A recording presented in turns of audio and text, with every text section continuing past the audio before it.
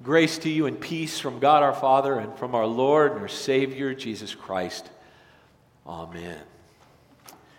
I love that hymn. I love all those Christmas, Thanksgiving hymns, and Christmas too. I really, really love those Thanksgiving hymns. It brings back such a wave of memories.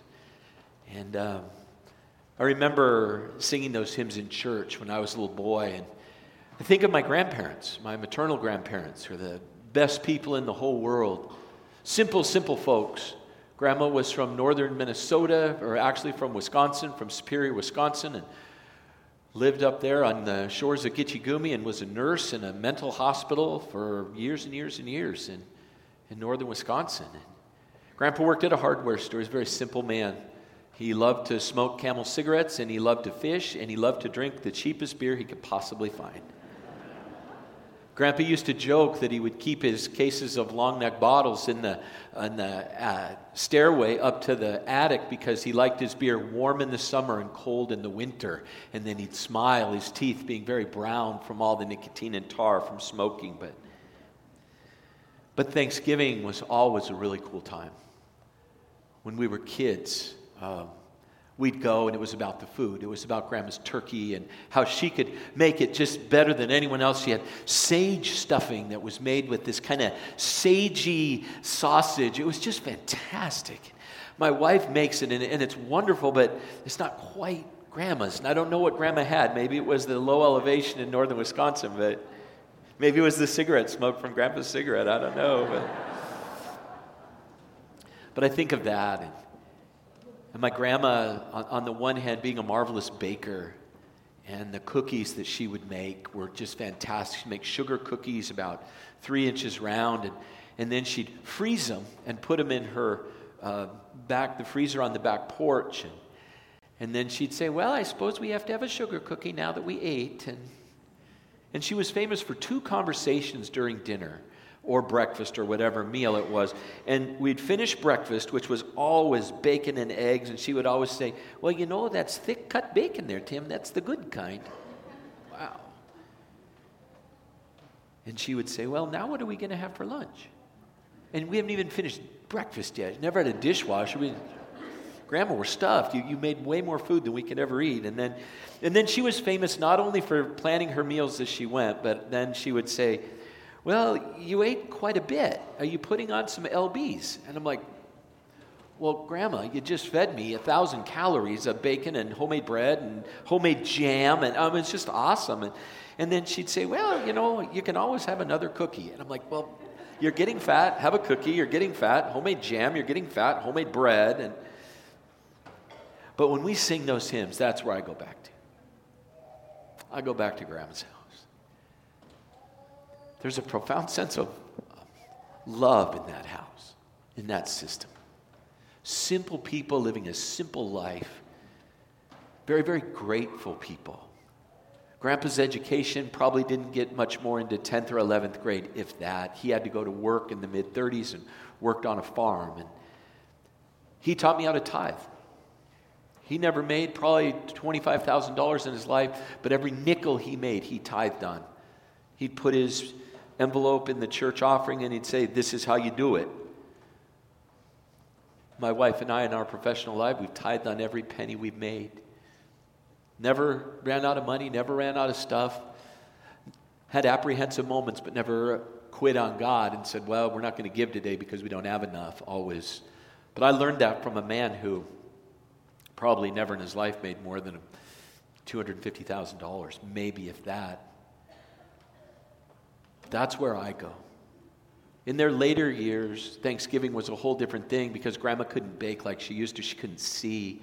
Her body had been worn out from nursing and walking and all of the things that go with that. She was too prideful to get her knees and hips replaced, so her body just kind of gave out underneath her. And we knew that we were in trouble when 2 things happened. One was when her famous stuffing was so liquidy that I looked at the bird and I poured it out, and Grandma said, what's wrong with that? And I said, oh, Grandma, it's going to be just fine. And it was gross. We had a little extra in the oven that we had done to take care of. And then when dessert came, Grandma always prided herself on the pies. And the pies were, again, so liquid that when you poured it out, you cut the pieces. The consistency wasn't there, but the taste was wonderful. You could just eat it with a straw. It was just a whole different thing. But I say that because my grandparents delivered to me a sense of thanksgiving and gratitude, and not of fear and anxiety. And any of you have roots in the Midwest know that there's kind of an anxious thing that happens in the Midwest. And I think some of it translates into our time, that we live near what Max Lucado calls the river of if only. I would be more grateful if only, I'd be more content if only this were to happen, then my heart would be better. If only I could find a way to get across this torrent of doubt and fear and stress. I believe, as many do, especially those who are in psychological and medical arts, that we live in a chronically anxious time. It's not that people throughout time haven't had anxiety. It's just that it's not chronic. It's not piped into your phone. It's not emailed onto your computer. It's not turned on cable news networks. We have the anxiety pushed to us. And in some cases, we made conscious decisions what to have pushed to us. And then you look at it and you're like, holy smokes. Grandpa got a newspaper every morning. He would read the newspaper, finish, and then stack it neatly in the porch. And that's what he did. It wasn't like today, where you can't even hardly unwind your soul before it gets wound very, very tightly again. Maybe that's because we live by the river of if only. If only my spouse were better to me, if only my kids came to visit more, if only my son, if only my daughter, if only the president, if only the Congress, if only the judges, if only the people of California, if only the choir, if only the preacher, if only the people of the church, if only we could finally at one time get all of our stuff together and figure out where to go, then maybe we'd be content or happy or at least not so anxious. Chronic anxiety drains $300 billion in lost time, in medication, and in mental and physical breakdown for men and women across our nation. I had to look at that statistic twice. I'm like, well, 300 million, I could see that. You got this and that and this and that, but $300 billion, a third of $1 trillion. Because people get so anxious. The number one cause of health problem that women have in America are largely driven by chronic anxiety. A study of men showed something similar, except men maybe need to be a little more tough and macho in that. The number one driver of men's health problems was alcoholism, followed by chronic anxiety, which led me to read closer in that book that men want to medicate on alcohol and then can't mellow out.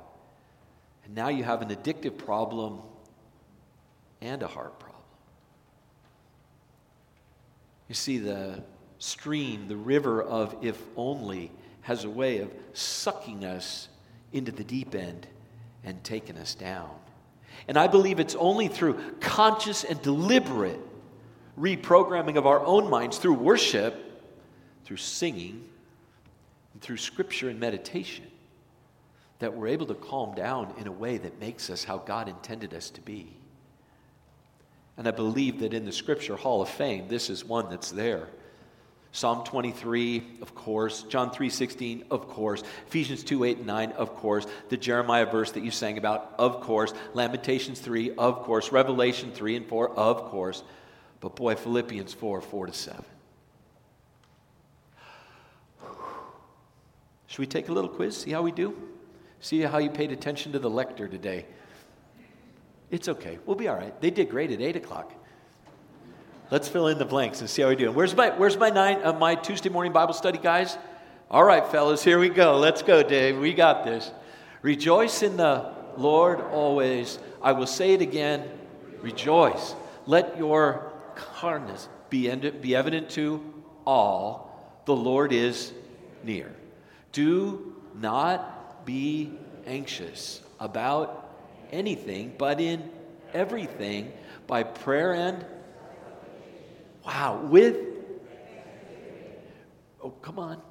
present your requests to God, and the peace of God, which transcends all understanding, will guard your hearts and minds in Christ Jesus. Oh my goodness. I'm going to cry. That was awesome.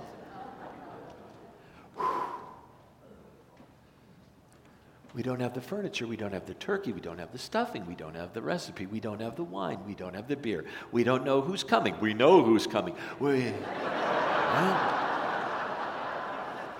Philippians chapter 4. If you leave with nothing from church except their beautiful anthem and be anxious for nothing, you've been blessed today. That idea of gratitude, and I love this little definition that Max Lucado gives in his book, Anxious for Nothing. Gratitude is the mindful awareness of the benefits of life. Mindful, deliberate, intentional. It's not that I'm fixing to be grateful. It's I'm going to be grateful. And here's what that looks like. Because gratitude leads us off the river of if only and escorts us into the fertile valley of already, which is a great place to live. The anxious heart says, Lord, if only I had this, that, or the other, I'd be okay. The grateful heart says, oh, look, you've already given me this, that, and the other. Thank you, God. For what are you grateful today? What drives that sense of gratitude in your life? St. Paul was not penning the book of Philippians at the Ritz-Carlton in Rome. St. Paul was not anticipating a turkey dinner on Thursday with all the fixings. St. Paul was more than likely chained to a wall in a cell in a prison in Rome. And so dictating this letter, probably with feeble vision and being hungry and maybe being sick because that's the way it was, and having withstood 3 different shipwrecks, the last of one, he said to the people, if we go this way, we're not going to make it. And now he's in jail. And he writes these words from jail. I'm not saying this because I am in need, for I've learned to be content whatever the circumstances. I know what it is to be in need, and I know what it is to have plenty. I have learned the secret of being content in any and every situation, whether well-fed or hungry, whether living in plenty or in want. I can do all this through him who gives me strength. Verse 13 can also be translated, I can do all things through Christ who strengthens me. What's the secret? Why wouldn't Paul tell us? And here's the secret. Ta-da! He doesn't do that. But he leads the reader through the book of Philippians, understanding that it's not happy people who are thankful, it's thankful people who are happy. He starts the whole book of Philippians with, I thank my God whenever I remember you. In every prayer I give thanks because of our partnership in the gospel from the first day until today. From the day where I was a young guy preaching the gospel by the river there to now being in jail.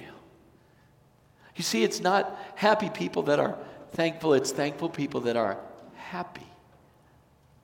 From jail or Orange County or Washington, D.C. or wherever. There's a profound sense of gratitude that paves the way for happiness and contentment. And it passes beyond and is deeper and richer than that which is contingent contentment. Well, I think I'll be happy if this, and maybe I'll be more content if that. If I just had a little more money, if I just had bought a nicer truck, if I would have got the Chevy and the GMC instead of the Ford. If I lived here instead of there, if I had this wife instead of that wife, if I could somehow... No. The contingent contentment leads us to be wounded and worried people. Because we obsess about what we don't have and always kind of marginalize that which we have. Well, if I had a little more, I'd be a little more happy, which is categorically false. So what is the valley of already look like? Well, the valley of already looks like this. Oh, look, Lord, you've already given me this, that, and the other. And so those cards before you, you might be able to have a little crib sheet for Thanksgiving. What do you already have from God? When you look at your life, what do you already have? And if you're looking and saying, well, I don't have this, and I don't have that, I don't have the prospect of this, and I don't have the prospect of that, just stop with that. I had a choir anthem today that moved my spirit. But the Packers lost. Who cares? But I watched that whole game with my wife in our house. But I don't have. But what do you already have? I've got 2 turkeys sitting in the garage. I got a smoker, and when you put the turkeys with the smoker, they just turn out beautifully. And I've got a family and loved ones and friends and a congregation of people. What do you already have? And who do you already have? I'm always sensitive when I preach about this because I know there's people that are going to family situations where they're like, Pastor, you can preach about the warmth of family and that's good for you. But if you only knew my family, then I get that. But who do you have in your life that just sharing a peanut butter and jelly sandwich with them on Thursday morning would be the best meal in the whole world? And what does that do to warm your heart? Who is already in your life that makes a difference and guides and leads you? Or where do you already see the goodness of God in your own life? And you can say, Lord, I've seen this plan, I've watched you do this, and I understand how this works, Lord. You see, the valley of already awaits you and your family and your friends this week of Thanksgiving. Lucado writes, what you have in Christ is greater than anything you don't have in life. You have God who is crazy about you and the forces of heaven to monitor and protect you. You have the living presence of Jesus within you. In Christ you have everything. Would you read that with me, please? What you have in Christ is greater than anything you don't have in life. You have God who is crazy about you and the forces of heaven to monitor and protect you. You have the living presence of Jesus within you. In Christ you have everything.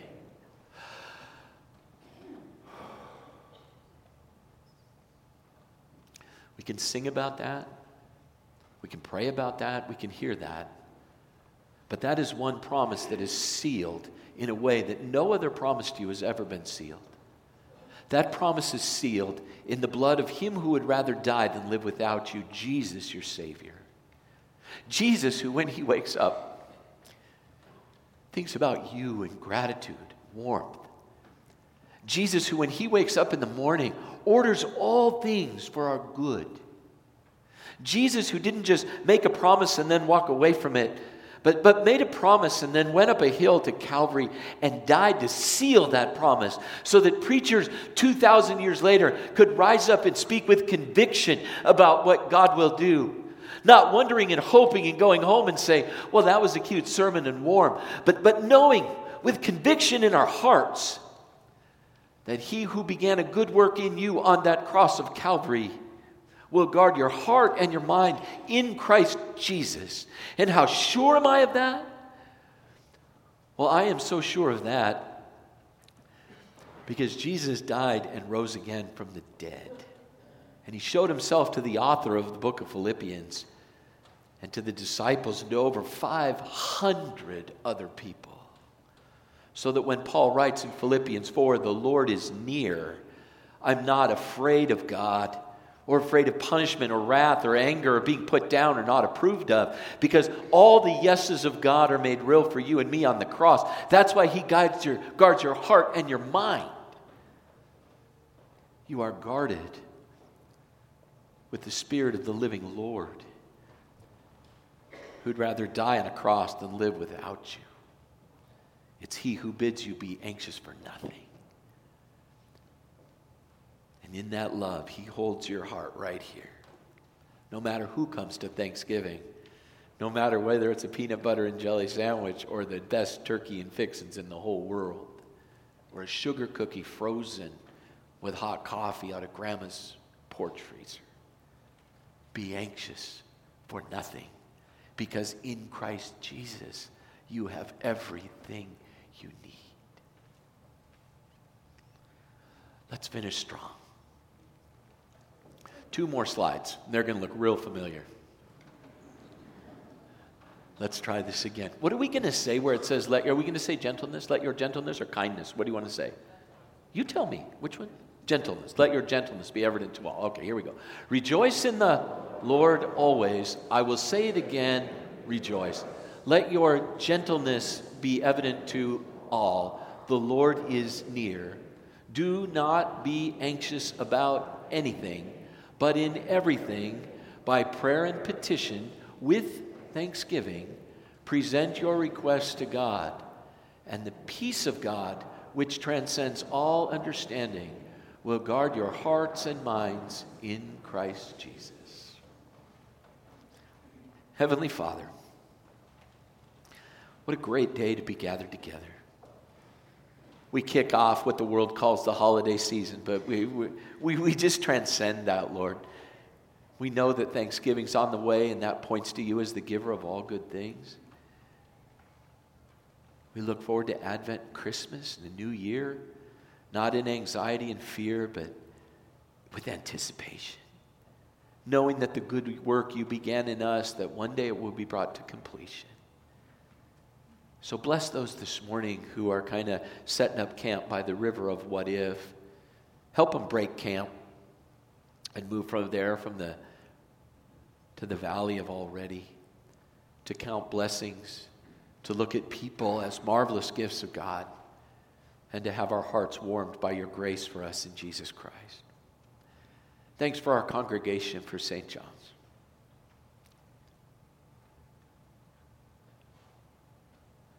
For the warmth that's in this room, for the kind things that go on that no one ever sees and no one ever gets credit for, but that are marvelous blessings to those in need.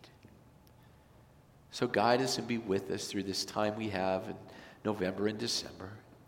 Keep us strong in you, faithful to your word, faithful to our Lord Jesus. For in Christ we have everything we need. There's nothing that we don't have that we think we need, because in Christ we have it all. It's in Jesus' name that we pray. Amen.